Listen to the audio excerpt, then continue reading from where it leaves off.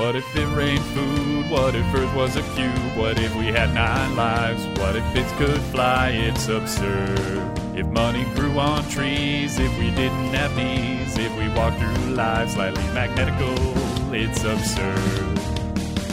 Absurd hypotheticals. Oh! Merry Christmas, everyone, and welcome to Absurd Hypotheticals, the show where we overthink dumb questions so you don't have to. I'm your host, Santy Claus, and I'm joined here today by Chris Yee and Ben Storms. Say hello, boys. Why did you call us boys? Because say hi, guys didn't really fit Santa Claus's, character there. Hello, I'm Elf Chris. Hi, I'm unfortunately Ben. Elf Ben. I refuse. And say it in an elf voice, please and thank you. We're trying to maintain some atmosphere here. I refuse. I'm Elf Chris. Hello. I'm Elf Ben. Oh man, this is just the perfect Christmas because not only is it Christmas and a wonderful time, it's also episode 125, which is almost like 1225, close enough that my brain is just firing neurons back and forth and just filled with Christmas cheer. So, of course, our question today is Christmas themed, and that question is, what if every house was a gingerbread house? Have you guys ever made a gingerbread house? Yeah. I mean, I'm sure you have. I think that's something everyone does. At least a good, dozen of them. I haven't made a dozen of them. I've made maybe 3. 3? That's so few. I'm feel probably like I've done in the one, high single digits at least. Not any recently in the last, 8 years or so, but definitely, nearly yearly from, age, 4 to, 12. No, we didn't. We never did it yearly. I think we did it for... Did we do it for Cub Scouts? We might have done it for Cub Scouts. I actually made one last year. Fun You fact. made one last year? Yep. My wife really wanted to make one, so we made one when we went to my family for Christmas last year. Cool. Was it any... Because, when you make it as a kid, it's not that good. Was it better? No, it's probably worse, honestly. Oh, no. Why so bad? We just weren't all that good at it. I don't know. I think it tasted good. We ate it, but... How long do you wait before you actually eat the gingerbread house? Oh, immediately. Immediately? You have to, put it on display. But then it's definitely worse if you don't eat it immediately. But then what's the point of making it if no one sees it? Well, it's not supposed to be good. It's like a fortune cookie. It's an experience, but it's not... The taste isn't the driving factor of it. But, you're gonna eat it, and you'd rather eat it when it still is more edible. That is entirely not in the spirit of the thing, I think. But okay, I kind of see your point about putting it on display, but everyone who is gonna see it, it's just our house. Everyone who is gonna see it built it, so just eat it. I don't know. Okay, how long was it on? How long between putting on the last little gumdrop on top and the consumption? I'm gonna guess 10 minutes. What? That is way too short. I thought you at least did it in the afternoon and waited till after dinner to be Yeah. okay, now that was fun. No, I'm pretty sure we did it at night and then ate it at night. You gotta wait at least an hour. We definitely did not wait an hour to have any of it. Oh no, Ben, that's not. I mean, okay, hold on. Let me think about it. Maybe we waited. Maybe it was more than that. It's. I mean, it's been a year, so it's not. It's hard for me to remember the exact specifics of our gingerbread house day. To be fair, that feels like you just slapped it together and you're like, all right, that was fun, and then just chow down on it. Maybe we did wait until after dinner. It was we finished it right before dinner and ate it after dinner. Did you take a picture of it at least? Oh yeah, we didn't take pictures of it. Okay. I feel like you have to separate the activity of building it from the activity of eating it. Yeah, we separated it with taking pictures of it. It took about 10 minutes. It's how long do you wait when you complete a puzzle to take it apart? I'll eat that immediately, too. Ben, that's also not the spirit of puzzling. Maybe to you. I don't know. Now I want to make edible puzzles. I'm sure they exist. Chocolate is not a good base. No. What is a good base? Gingerbread. God, it actually probably is gingerbread. Puzzle. You can do like some harder, probably some like harder biscuits or something. Yeah.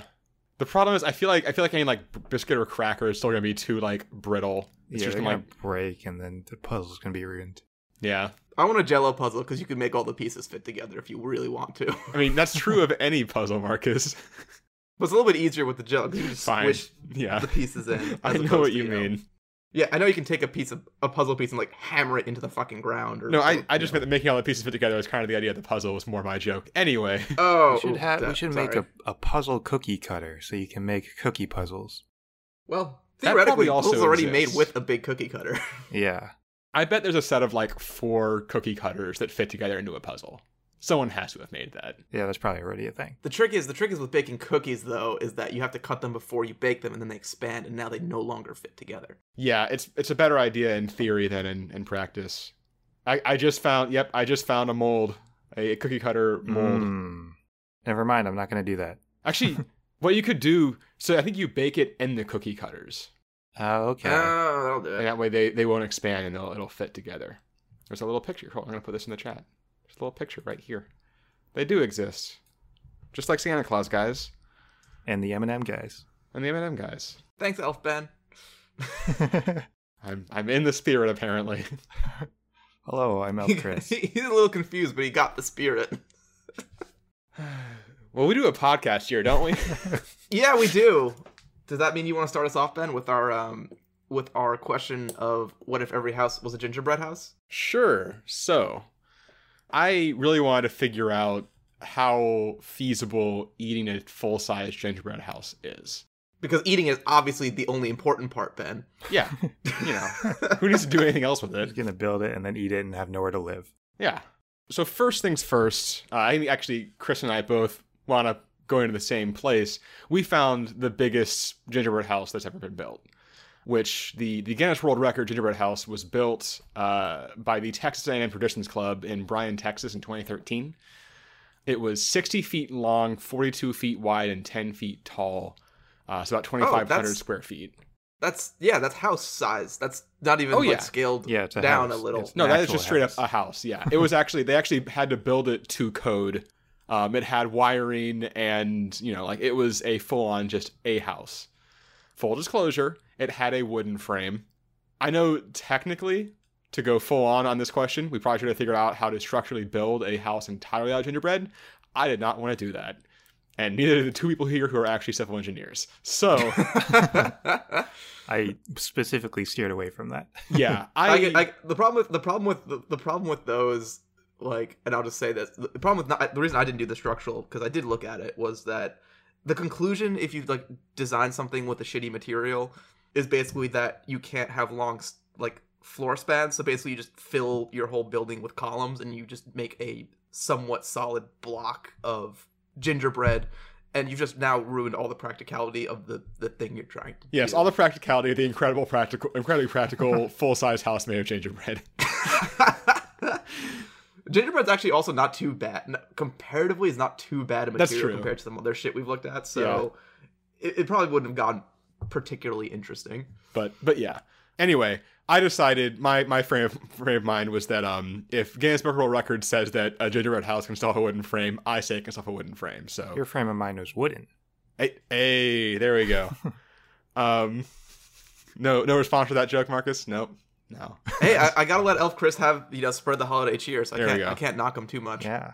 So I sort of used this as my starting point, and fortunately, they listed out the entirety of the, I guess, recipe, quote unquote, for this house, which was 1,800 pounds of butter, 2,925 pounds of brown sugar, 7,200 eggs, 225 gallons of molasses, 7,200 pounds of all-purpose flour, and then just a bunch of ground ginger and cinnamon and baking soda.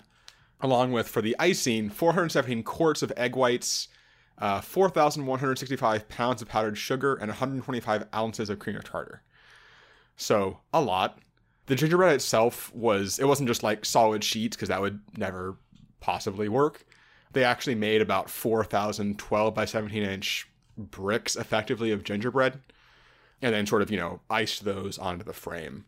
I was seeing there was a video I watched that had like interviews with the people who did it, and like the chef behind it was talking about how they like tested with a few of the like their first try of the bricks, and they like left it out overnight, and it was in Texas obviously, so it was pretty hot still, even though it was November. And the next day they had just like almost melted down onto the ground, so they had to like take out a bunch of butter and molasses, I think, from the recipe. So it's still gingerbread, maybe not what you would do at home if you're making a gingerbread house, but it is still edible gingerbread and icing. So first things first, how many calories is this house? They had a number. I decided to go ahead and calculate it myself just because I didn't necessarily trust theirs. The engineers, the actual engineers who built an actual gingerbread house, or you're like, I don't trust those guys, I can do this. It was more, I didn't necessarily trust the article that was in the like Wide Open Eats website I found that was talking about it. I want to make sure that they were accurate. I also, to be fair, they also used 2,500 pounds of candy to decorate it. I'm not going to lie, I ignored the candy because that was just going to be a whole other can of worms. That's in the spirit. Well, okay. In terms of making a viable, livable gingerbread house, the candy does not actually matter. To be fair, it's all decorative. It's not a gingerbread candy house. It's a gingerbread house. Exactly. This is what you asked for was a house of gingerbread, and that is what I provided. Damn it. Pedantry. What's the word for pedantics? But I think pedantry. Pedantry? Yeah. I don't know. That doesn't sound right at all. Does not sound right at all. Pedantry and technicalities is the Christmas spirit today. Pedantry? I don't know. I think it's just pedantics. Pedantics? Pedantics. You better not cut literally any of that, Chris. Pedantry?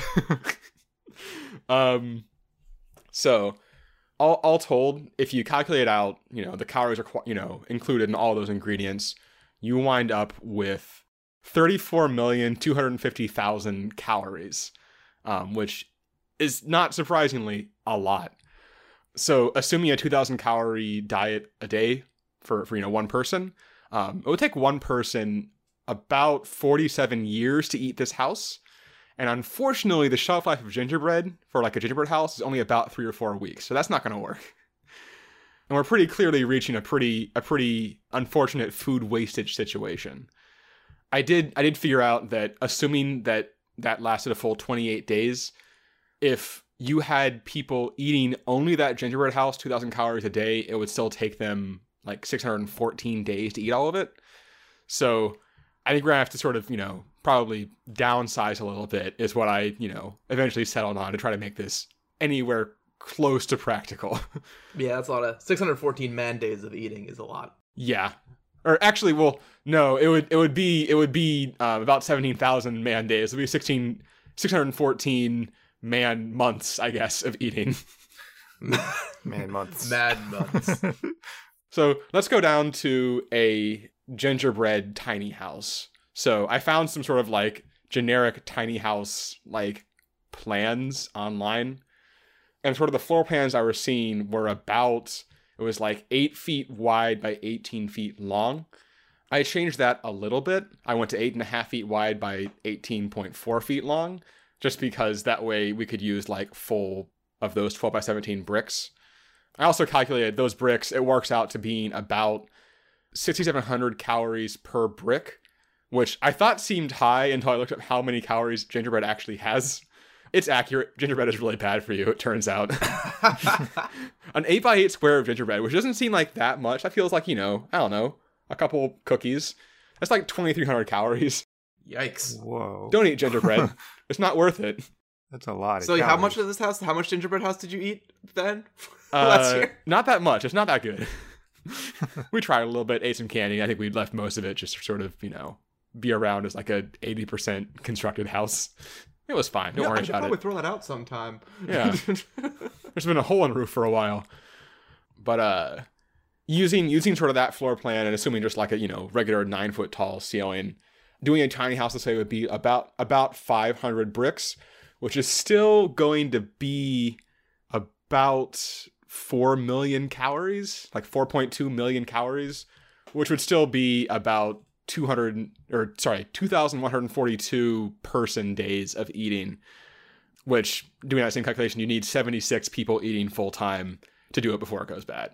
So once again, I was hoping to get to a point where you could just have like, you know, a tiny house village, and you would be, I guess, technically with 76 person months, I guess, of eating, if you had like 30 of these houses with 2 people in them each, you could eat one house while building a new house for that person and be just about on pace. But that's still cutting it. It's not really ideal, I guess, to have just 30 tiny houses all together and call that a city. So my last attempt to make something vaguely actually practical was basically just making a coffin. I want to figure out the smallest possible, like, abode you could make that someone could technically, like, sleep in. So I made it 5 of those bricks long, 2 tall, and 2 wide. So that winds up being like 7 feet long and then 2 feet wide and high. So you could lie in this and sleep in it. What's the definition of house? Is a coffin technically a house? Almost certainly not, but it's close to those, like, like the like pod apartments that they have in like Japan. In it's like close to that, sort of. What part do you eat first of your coffin? Do you eat the floor, the roof, or the walls? I would eat the floor first. Fun fact, I actually had not included the floor in any of these numbers. Oh, good. So we don't need to define what a floor is. Don't define a floor. I'm gonna pretend that you just have like a stone foundation. Actually, do gingerbread houses typically have floors? Usually you just build it on something. Do you start with I guess you start with a flat one. I don't think my gingerbread house has ever had like a gingerbread floor. I don't think it has. Yeah, I don't think I have. Yeah, you just build walls in the ceiling. Built on cardboard. Yeah. Yeah. So you have your cardboard box, like flattened out, on which you have your cardboard coffin, gingerbread you eat coffin. That last. Yeah, eat the cardboard last. So you have this effectively gingerbread coffin. It takes 20 bricks of gingerbread. It's still 172,000 calories. Wait, is that right? Hold on. That can't be right. No, that is right. Jesus, this is so bad for you. Don't eat gingerbread, guys. And it's still going to take you on your own 86 days to eat it. So if you can fit 3 people in there, you could all eat your house before it goes bad every time. But that seems impractical. So I think overall, my main takeaway here is don't build a house out of gingerbread. It's going to go bad. You don't have to eat your gingerbread house. But that seems so wasteful. I assume you'd want to live in it. Well, but I mean, like, otherwise, I think your ideal situation is ideally, if you could eat a gingerbread house before it goes bad, you would be eating away one house while building a second house. And just like, you would eat your kitchen once your new kitchen is made and then use that, you sort of effectively have 2 houses you just go between as one is being constructed / deconstructed, right? That's the point I was hoping to get to. And then die at 30. Well, probably less than that, honestly. It's pretty much entirely like fat and sugar. Don't eat a gingerbread house ever. Like that's the main. I hope if you learn something today, is don't eat gingerbread. It's not That's worth it. the Christmas spirit, Ben. Yep, I got there. Elf Ben. Yep. Thank you. Anyway, Chris, what did you do? Elf Chris. Yeah, Elf Chris. Elf Chris, sorry. Thank you. So I looked at the supply side of things, because if every single house in the world is a gingerbread house, then do we have enough supplies to actually build them? So I use the same world record that Ben used. I use that as like the basis, like the base house, just a standard house. And so I'm not going to like read off all the numbers again, all the ingredients, but I wanted to find out how many houses there are actually in the world. So I found a list of 152 countries. It was like organized by household. So like the country with the most households was first and then onward. So I add them up and it was roughly around 2 billion households in the world, which means that I need to multiply all my ingredients by 2 billion. There's going to be a lot of ingredients, obviously. That's in the Christmas spirit. I feel like multiplying things by billions is in the Christmas spirit. Yes. You're already a better elf than Ben. Thank you. So I feel like there are like 4 main components to a gingerbread house. There's the candy canes, gumdrops, icing, and the actual gingerbread. So I looked at them separately, and I started with candy canes. So the world's largest candy cane in the world, redundant, it was made in 2012 by Geneva pastry chef Alan Robbie, I don't know. And it was 51 feet long, so pretty big. I don't think ours need to be quite that big. I just wanted to kind of see what the benchmark was, and then obviously it's possible to make what we want. I'm gonna say that we maybe want like 4-foot long candy canes to like maybe like line the walkway leading up to our front door or something. That'd be nice. Yeah, just standard gingerbread house stuff, decor. Yeah. And I didn't really, like, I couldn't find exactly what the ratio of like sugar and other ingredients would be for this, but it would eat into our sugar supply. I'm going to look at sugar later. But assuming that we don't have enough sugar, like if we don't have enough sugar, I don't think it really matters. We can sacrifice candy canes in favor of other ingredients too. Candy canes are kind of like, I feel like the least important of the ingredients. So next I looked at gumdrops. So the world record house used 22,304 pieces of candy, and I'm going to assume that all those are gumdrops, even though they weren't. But gumdrops seems to be like the standard type of candy that you put on a gingerbread house. Agreed. It's definitely the most, the go-to. Yeah, it's inappropriate not to have gumdrops on at all. Right, yeah. Right, yeah. So, again, that's going to eat into our sugar supply, because obviously gumdrops have sugar on them. But they also have, so gumdrops are pectin-based. So pectin is a structural acidic heteropolysaccharide, which is basically just like a gelling agent. It's often used as a substitute for gelatin because gelatin is made from animal bones, but pectin is made from plants. It's derived from plants. They mainly extract it from like citrus peels. So sometimes it's used as a substitute for like vegan stuff if you don't want animal products. But I tried to find like what the largest gumdrop in the world was just to use that as a benchmark, and I couldn't find it really because I searched giant gumdrop, I searched large gumdrop, I searched a bunch of things. And is no one keeping track of this stuff? Well, what does the world come to? A lot of gumdrops are like marketed as giant. So like I just found 1-inch diameter gumdrops that said that they were giant. Which I disagree. I don't think that's giant.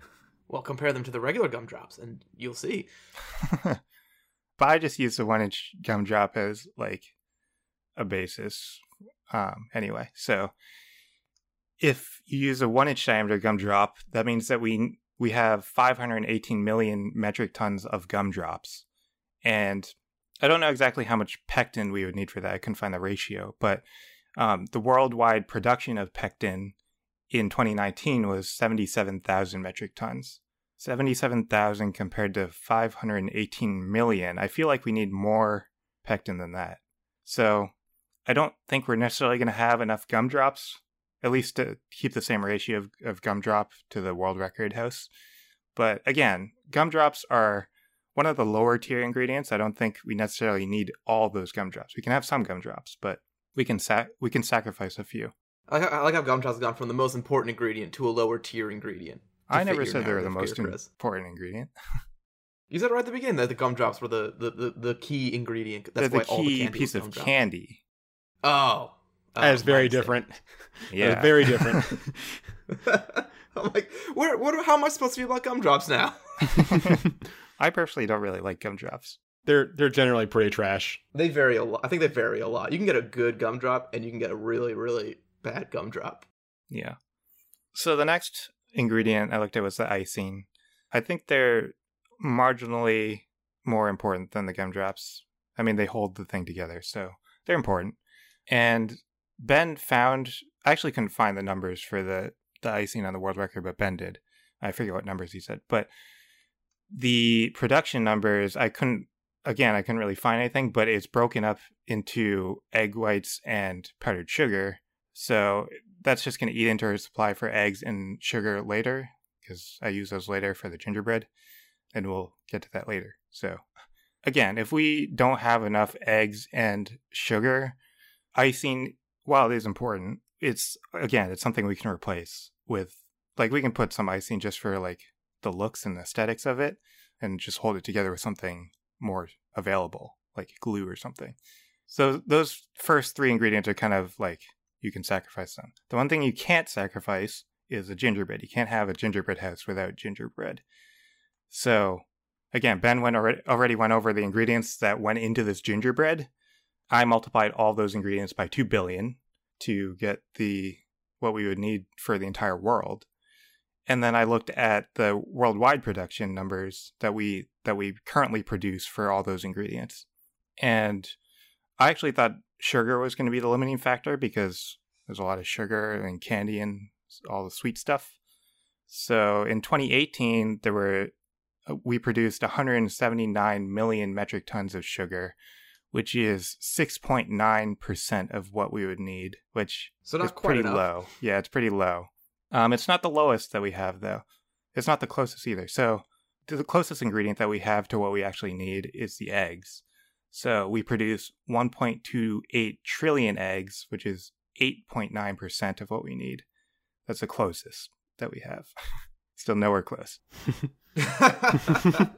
Yeah, I was expecting that number to be like 89% or something, but no, it's still not close. Not close at all. And then the furthest that we have, the ingredient that we're doing the worst on, is the butter. So we produced 10.5 million metric tons of butter. That was in 2019, and that's 0.7% of what we need. So it's very bad. Yeah, it makes sense. That's the one thing. I don't really bake, so it's always the one thing that always like is weird to me when I see Sarah bake. It's just like she's like making something. She's like, oh yeah, I just need to add butter, and then throws like a stick and a half of butter in like the portion of cookies, and I'm like, oh, that's a lot of butter. Yeah, we always forget about the butter, but you need a lot of butter to bake. It's insane. Yeah, that's mainly why it's so bad for you, I guess, and why it tastes so good. Yeah, it's why it's so bad for your body and so good for the soul. So the butter is our limiting factor. And with the amount of butter that we can make 14 million gingerbread houses in the world, which is not nearly enough. So we have an average of 4 people per household in the world. And that means that 7.74 billion people will be homeless, which is 99% of the population. Oh, good. Yeah. So I want to solve this somehow. How can we increase the number of houses? Or decrease the number of people. Bang! Go. Well, that's an option, I guess. Christmas spirit. The harsh realities of Christmas miracles. So, since butter is a limiting factor, we need to increase our production of butter. I want to see how long this would actually take to produce enough butter for the houses. So, one cow can produce around 530 pounds of butter per year. That's assuming that all of the milk that they produce goes purely to butter. So the world cow population is 987 million cows, which means that they can produce 237 million metric tons of butter. That's compared to the 1.6 billion metric tons that we need so the 237 million that's in 1 year. So if we keep that rate of production of butter, that means that it'll take almost 7 years to produce enough butter that we need. So it's not really ideal to have 99% of our population homeless for 7 years. It's a long time. So I wanted to see if we can maybe speed up this process.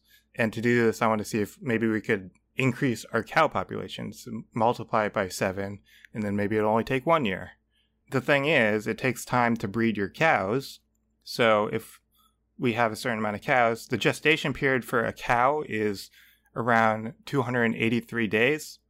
And for a newborn cow, it takes about a year before a cow goes through puberty and can get pregnant. So the first year of a cow's life is they can't get pregnant. So that means with our current cow population, in order to multiply it by 7, it would take about 3 to 4 years just to get enough cows. And during those 3 to 4 years, all that milk would be going to feeding the baby cows. It wouldn't be going to making butter. So once we have enough cows, it would take an additional year to make all the butter, which is a total of 5 years. Doesn't reduce the time that much from 7 years to 5 years. And the thing is, cows are incredibly bad for the environment. So cows produce a lot of methane gas, which is a greenhouse gas. Methane has a global warming potential 84 times greater than carbon dioxide over a 20-year time frame. Yeah, it's not good stuff. It's not good. It does have a shorter half-life than carbon dioxide, so its effects on global warming are shorter. So like over in 100-year time frame, it's only 28 times worse than carbon dioxide, but still only 28 still times pretty worse, bad. Everybody. Feel good about that one. This is the main reason that people kind of push for plant-based diets, because methane emissions from cows is already an issue. So people like to reduce that. So if we multiply our cow population by 7 within like 3 to 4 years, that means that our methane emissions are going to skyrocket and global warming is going to rapidly increase. So I feel like we have two options here. We can either have 99% of our population be homeless for 7 years, or we can have 99% of our population be homeless for 5 years and the world catches fire. Well, I'll say no snow on Christmas is not in the Christmas spirit. Okay, so 7 years it is. The world being on fire would make it easier to cook all the gingerbread, though. Okay, 5 years it is. Also, just a related fun fact I learned this week. I was reading a news article about it. As far as like the cow methane problem goes, they're doing studies now, and they found that if you add a certain type of seaweed to the cow's diet, and like not even like now the cows eat seaweed, like if it's like 0.2% of the massive stuff they eat, that the chemicals in the seaweed will negate the methane production process in the cows while they digest. Oh, that's interesting. And if they add this seaweed to the cow's feed, it reduces the methane emissions from cows by like 98%. Well, now I need to look up if we have enough seaweed in the world. I didn't do that. Yeah, you know, Next you should have time. done more research, Chris. I know. I mean, I was even trying to research it, and I know more facts. I know for next time. But I just wanted to share because I thought that was really cool and kind of just some good news for the to cap off this year that we're in. That maybe cow methane will be less of a problem soon. Yeah, maybe we can handle the 5 years and not catch on fire. Yeah, that would be good. So anyway, that was my answer. I don't know if I should call you Marcus or Santa Claus. It's Santa Claus. Thank you. Okay, And- Santa Claus. Please never call him that. Too late. It's Christmas Mr. Santa Claus, actually. So one of the things we kind of touched on with all these gingerbread houses is that, yeah, even after you make them, they don't last particularly long. Like Elfben had mentioned, they last about 3 to 4 weeks if they're just kind of sitting out in the open, which they would be as a house. You can do things to preserve them. They'll last 6 to 8 months if you put them in the freezer. And some people who like make a really nice gingerbread house and want to save it season to season, it can go up to a year or two if you protect it sufficiently. But the way they do it is like with this modeling lacquer, and they just like literally like coat it with, you know, basically transparent glue. And I'll say this, I don't like the lacquer proposition because it basically immediately makes your house inedible. And once we do that, we might as well start using real building materials like wood and crap. Like, I mean, they're already on a slippery slope with the world record, so.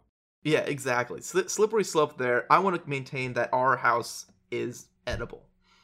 So basically, we need to get that same protective effect on the gingerbread, but we have to do it with something else. So it doesn't mean we can't have protective coating.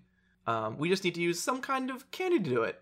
And plenty of icings and candies can be used. They would coat it nicely, and they tend to last a lot longer than the gingerbread does. But we run into our second major problem, which is water.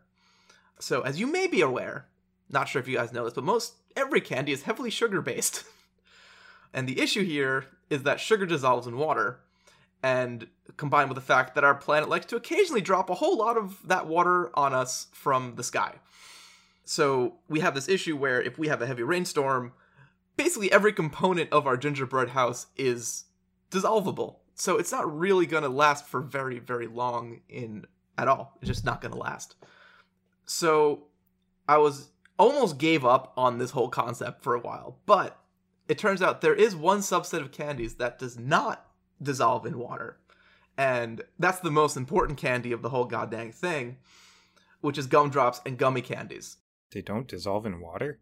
So I'm not sure about the pectin ones, but interestingly, gummy candies, and it's usually done with gummy bears, is where my research went through. But you can make gumdrops the same way, of course. So they still have plenty of sugar in them, but thanks to the gelatin, and this is why I'm not sure about the pectin-based ones, because of the gelatin, they'll actually hold together even when they're submerged in water. And this is because the gelatin binds the sugar tightly and creates on the outside of the candy kind of a semi-permeable membrane that won't allow sugar molecules to dissociate through that and go through that membrane to dissolve in the water. I imagine it's probably pretty similar with the pectin. Yeah, they serve similar functions. It would depend on the exact chemistry of how the pectin works. Yeah. Again, there's definitely a chance that they both work, but maybe it doesn't. I don't know. Funnily, it also does, the semi-permeable membrane does allow water back into the gummy through osmosis. And so if you have enough moisture, the gummies will actually expand in size. So one of the common, at-home kids experiments involves letting gummy bears sit in water overnight, and you'll see that after, the next day, those gummy bears will be like, twice the size of the original gummy bears next to them. And I'll say this expansion is actually kind of perfect, because one of the tricky parts of waterproofing a building is all the tiny gaps and connections between your components of the building. So, if you have, 2 flat sheets of whatever waterproof material, the gap between them, water can get right in there and sneak into the house. But if you have this expansion, once it starts to get wet, if you have, created this wall of gumdrops or gummy bears, it'll be almost self-sealing, and that once it gets wet, it'll start to expand, and it'll naturally close up all those little gaps to better protect all the gingerbread and stuff behind it. So basically, the outside of your house is going to have to be flat wall, and you can either, I guess it depends on how you want your house to look. You can decorate it yourself. Either gummy bears, gumdrops, or just like a sheet gummy material covering the entire face of that gingerbread will be the outside of your house. So this, I think, works. So we've got the outside of the house weather tight, but we still have to look at how long we can make our whole house last. Like I mentioned, the first good bit of news is that we've readily effectively sealed the outside of our gingerbread with that gummy wall, which protects us from the water, but also will help serve as like a sealant. So, you can get like that modeling lacquer from before. Like the one side of our gingerbread is sealed. The first bit of bad news is I think the interior side of the walls is trickier. I don't want gummy walls on the inside of my house, because that seems like a nightmare. Like, if all your walls are just sticky and made of gummies, that's just terrible. And then the other way of preserving the gingerbread was by, like, keeping it in the freezer. And while we could theoretically keep our house, freezer cold, I don't really want to live in that nightmare either. So what do we do now with the interior walls, which are still, they're inside, but they're now, these like the exposed part of the wall. So my solution is to actually add a wall. So we're going to use a double layered wall with a layer of icing or more gummy in between them. So basically the outer wall of the gingerbread is going to be fully protected on both sides. And this is going to be like our structural piece. So this gingerbread is going to last quite a while, has the gummy on the outside, protects the inner one. And the inner wall is a more decorative wall. So it's going to last the 3 to 4 weeks. And this kind of gives you, and you'll just have to regularly replace your interior walls, because they are eventually going to go bad and stale in a month or so. So if you want to keep eating them, you can do that. But it does give you the excuse to eat parts of your house without, actually destroying it. So you get the excuse to eat the part of the gingerbread. You get the excuse to decorate it all the time, which I think is really kind of in the spirit of things. So you have the interior walls are replaced, but the exterior structural stuff stays in place and is protected by gummies. I like that the end point of my answer is, wow, we're gonna waste so much food, and Chris's was, wow, it's gonna be impossible to have enough gingerbread for all this, and Marcus' answer is, let's use twice as much gingerbread. Yeah. But wait, guys. Yeah, well, that's why we all do different answers, because none of these are all gonna work together. Right. I think what you meant to say was none of these are gonna work. You had too many words in that sentence, sir. Well, I still got more problems to solve, so hang on to your seats. Oh, hang on to your seats, boys. He called us boys again. Uh-oh. I did. I don't like that either. That was intentional. So, one additional downside to your house being made of food is that it's guaranteed to attract rodents and pests. Rodents and pests are already attracted to houses that aren't made of delicious things. So, let's look at some of the big ones. Let's start with rats. Rats are not going to have absolutely no problem chewing through your gingerbread house, because they already, chew into regular houses that are made of stronger stuff. And I honestly don't know what a rat would then do with a whole wall that is edible instead of an inedible wall being just in their way to like shelter.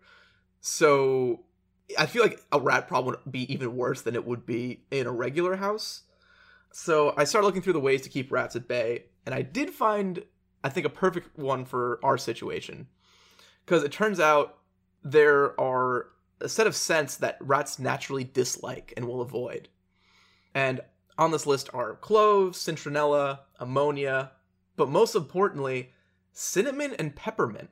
I knew the peppermint one because I didn't have a rat problem. I had a mouse problem, and I saw the peppermint thing. Yeah, so all you really gotta do is add some cinnamon flavor to your gingerbread recipe and add some peppermint-based candies into your construction, like whether you do like, just have like a perimeter of them around the house or however you get your peppermint in there. If you have all these flavors going on, it should generally be okay, or at least not worse than it is normally with rats, because they're not going to want to eat your whole house, which I think is good. So that theoretically takes care of the rat problem. And the other one there's more rodents and pests that you could go through, but the other one I looked at is ants. Conveniently, ants also aren't fans of cinnamon and peppermint, so the same home remedy would kind of keep them out of the house itself. But that doesn't really stop them from climbing on the outside of your house on your wonderful gummy wall. So I felt like I needed to address that one. Like, rats aren't going to be sticking to the outside of your house. They're not going to, like, remove your exterior. But ants are going to be all over it. And that's just gross. I don't want that. That's how you get ants. On the outside of my house like that. That's how you get ants. So I was on this, food pest remedy kick. And the other trick to fighting ants with food is actually lemon peels. So the natural oil in a lemon peel comes from a chemical called D-limonene, like D-limonene. I'm going to call it limonene. And this chemical is actually toxic to ants. So if an ant, eats or goes on this and interacts with this oil, the ant will actually die. What's convenient is that the same chemical in the peels is what they use for an artificial flavoring agent for citrus flavors. So all you really need to do to make your outside of your house, kind of ant-proof, is to just make your gummy wall lemon flavored with this chemical, and it will kill any ants that try and eat it. It's the worst flavor of gummies. Yeah, you have to deal with that. Yeah. But I guess you're not eating the gummy part of it. It's toxic to them, so maybe you can make like, lemon lime or lemon strawberry and like combine other flavors with the lemon. Right. 7-Up. Yeah, like you can make it a variable a little bit. I saw a 7-Up cake on Amazon. Oh no. Why? Why? And they had really good reviews. All the reviews are like, "Oh, this is amazing."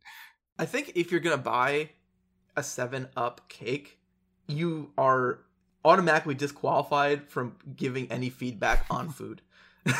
There were no bad reviews on it. This is just like a thing, apparently. Wait, like I'm looking up, there's like a bunch of recipes for it. It's apparently just like a way to make a pound cake. And you use 7-Up in it. I guess it's a lot of sugar.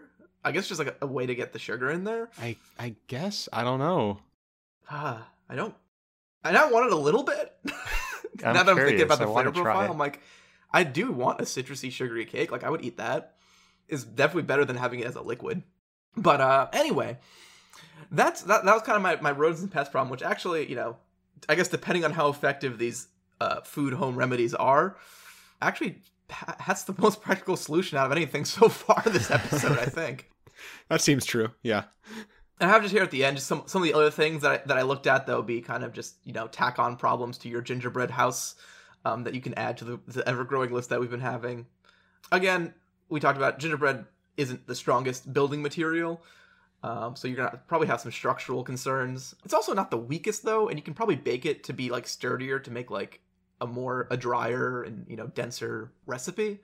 So again, the end result is that you'll just have, like, to do smaller rooms or more columns or thicker floor, stuff like that.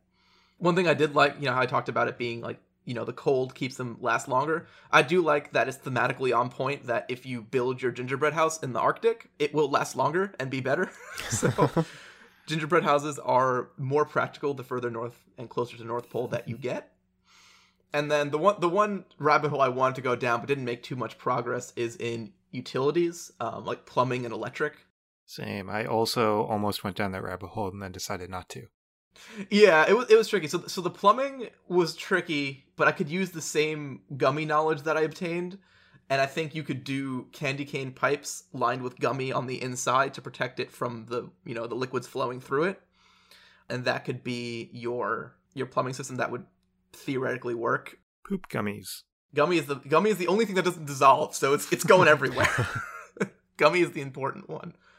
But the one I couldn't find anything for is I couldn't find a viable conductor that you could use for electricity. There was one person I saw one article about how melted milk chocolate can act as a weak ferrofluid when you run, electric currents through it, and it'll actually react to the electrical current passing through it, which is cool and interesting, but you can't have like melted milk chocolate wires. And as far as I could tell, it's like nowhere close to the conductivity of like copper. Yeah, and I wasn't even looking for close. It's just that sugar-based things just aren't very conductive just on how they form. So all candies, and since gingerbread wasn't one, basically you'd have to have something totally different to be conductive. And in researching what foods are conductive, all I get is, potatoes and lemons and limes as the typical, plug in your potato battery type science. Yeah. And the order of magnitude was like way off. Yeah, it's also way off. Like, you could theoretically try and just like, actually, I don't even know if that worked. If you could just try and jam enough electric output from a power plant into the wires to compensate for them being made out of potatoes. But I don't know if that's probably not a real solution. You're the electrical engineer. I'm going to go ahead and say that does not work. Safe bet. Yeah. I could have said that too, but I don't have a fancy degree. Elf pen, I mean, sorry. Oh, yes, of course. Yeah.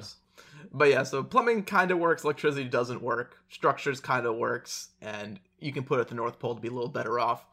And that's where I ended up with my gingerbread house stuff. So I guess put them all together and it doesn't work. But if you look at each individual bit, almost. But almost about as close as we get. So that lets us move on to our Would You Rather question of the day. Elf Ben, are you ready for your Would You Rather question? Sure. Would you rather have Frosty the Snowman or Rudolph the Red-Nosed Reindeer as a friend? I mean, so there is a very real problem with one of these friends. And it is that clearly Frosty is racist. No. It is it is that Frosty is as shown in the animated holiday special, incapable of lasting forever. So if you choose Frosty the Snowman, you have to accept the fact that he is going to be effectively dead for large portions of the year. But he comes back. He does. Yeah. He does. He comes back. He does come back. But like, there's not snow around all the time. Well, it depends where you live. I guess that's fair. I guess that is a pretty important like question to ask when answering this question. Also, do you think Frosty works on artificial snow? I think so. I think why not? Huh. If you work at you work and live at a ski resort that has the year-round snow slopes. What is that artificial snow that's like year-round? Is it just? I assume it's just made from ice. In ski resorts, what is artificial snow made of in ski resorts? Like, it might just be actual snow that they make with a machine. Yeah, it's you fire air and water under pressure into the cold air to make tiny ice crystals. Yeah, and it works at a resort. So you basically have to be a little cold. Yeah, yeah. You basically set up the conditions for even just a little bit of cold mixed snow. Mm-hmm. Yeah, I mean, that sounds like legit snow to me. Right, that's just snow. It's just made with. Yeah, that would work. So I guess okay. So assuming you don't live somewhere he's going to be, non-existent for 8 months of the year. I don't remember what Frosty's personality is. He was jolly, generally. He's jolly. Yeah. I'm going to clear his name. He did not seem racist to me. I just want to put that out there. I was wondering. I was super ready for that. And here's the thing you don't remember about Frosty the Snowman, where he just like shits on the black kid like the whole movie if you watch closely. I just his don't name. remember the movie enough. I watched it when we did the hat one. The hat one last year. I mean, I feel like I'd have more in common with Frosty the Snowman because he seems kind of just like a jolly humanoid-ish thing. Can't really relate to like you know. Rudolph gets bullied all the time. Rudolph does get or at bullied least all in the the time. beginning. Yeah, are you pre or post Christmas Rudolph? Gotta be post, right? Is he popular I'd yet, or imagine not? so, yeah. I'd imagine he's not a popular Rudolph. Is it gone to his head? Yeah, he's the head of the pack now. He is. Like, he could have Yeah, a I'm bit thinking of of like actually a hero hanging out with complex. these two. I'm thinking of actually hanging out with these two guys. I'm starting to come to the opinion that maybe 8 months of them not existing is a positive and not a negative. Actually, that's a really good point. Like, I don't know if I want to hang out with Rudolph the Red-Nosed Reindeer all the time. Right? I think it's going to be pretty Christmas focused. He does have other friends, though. He does. But, like, with Frosty, you only have to, like, you know, have him around at Christmas. You know? Or, like, roughly. Which seems kind of nice, you know? He's my snowman I feel friend. like when Frosty is around, though, he'll be pretty clingy. Just because he's the only snowman, and since I'm assuming you're the one that put the hat on him, so you're kind of like his god. That is actually a very, very good point.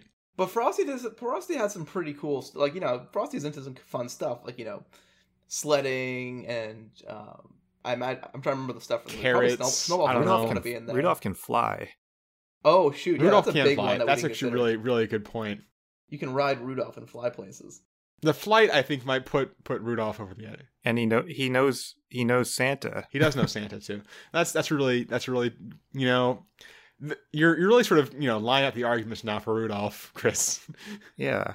He has a lot of street cred. I do feel a little bad that all of our arguments for Rudolph are entirely utilitarian. We do not seem like good friends. Well, look, what are you gonna do with Rudolph? He plays freaking reindeer games like Monopoly. No one wants to play Monopoly with a reindeer. How would he move the pieces? He's got a mouth. Oh, that seems very unsanitary. Yeah, it's a reindeer. Okay, well, you got me there. All right. Does Frosty have He has arms. He has actual arms like and hands. stick arms or like No, it's like actual snow snow arms? arms and hands. Oh, okay.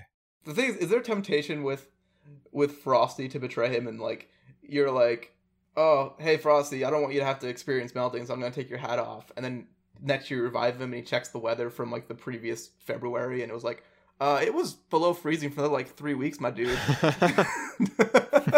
Like what the hell? God, this one's actually pretty tough.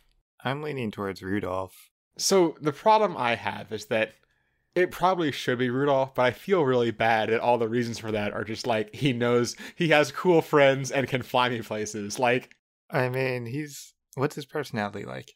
he's kind of annoying, right? Like, Is he? Is that why he's getting bullied? I feel like he's kind of, I don't know. He's getting bullied because he's different, so that's Yeah. that's fine. I don't mind that he has a red nose. All right, I think I've made a decision. This one's weird though. Okay, what's your decision? Okay, Ben, what did you decide on? Elf pen. I'm gonna go with Frosty, just because I feel like when it comes to hanging out with them, I would rather hang out with Frosty the Snowman, and I feel bad saying I'd rather have Rudolph as a friend because he can fly me places and knows Santa Claus. Okay. Chris, where did you end up? I choose Rudolph because You know Santa he can Claus, fly and he me can fly you places places. and he knows Santa Claus. Well, And I then. just like he overcame his differences with the other reindeers, so he can obviously get along with other beings. Can Rudolph talk? Rudolph can talk. Rudolph talk, talks, and he does talk to a human being. He talks to Cornelius, whoever, the miner guy, prospector guy. Because I was imagining the Rudolph from I think it's The Year Without a Santa Claus, where it's like the more puppety animation. It's got the Freeze-Meister and the Heat-Meister guy, and they have Rudolph on that one. But Rudolph is like a dog, where he just like is a more pet-like, and he flies people around, but he doesn't talk. I'm pretty doesn't sure talk in- Rudolph talks in the like claymation. Yeah, in the thing, claymation right? when he talks, and he does talk to humans. Yeah. So I choose Rudolph. All right, Marcus, what are you gonna do? If Rudolph can talk, I'm picking Frosty. Why? You don't want to talk to Rudolph? No, he's so annoying. just he's like I just would, you know, if it was like, hey, hang out with Rudolph, I just would be like, oh, fucking this again. Like Frosty, at least he's like kind of an adult. I feel like he plays with the kids, but I feel like, you know, if you were hanging out with Frosty as an adult, he might be able to be like, you know, get on your level. Rudolph does not have that ability, so I'll pick Frosty for the conversation, I guess. But that does it for the Would You Rather. it is, again, the season of giving, everybody, and which means we shamelessly plug, selfishly, our Patreon page, www.patreon.com/absurdhypotheticals.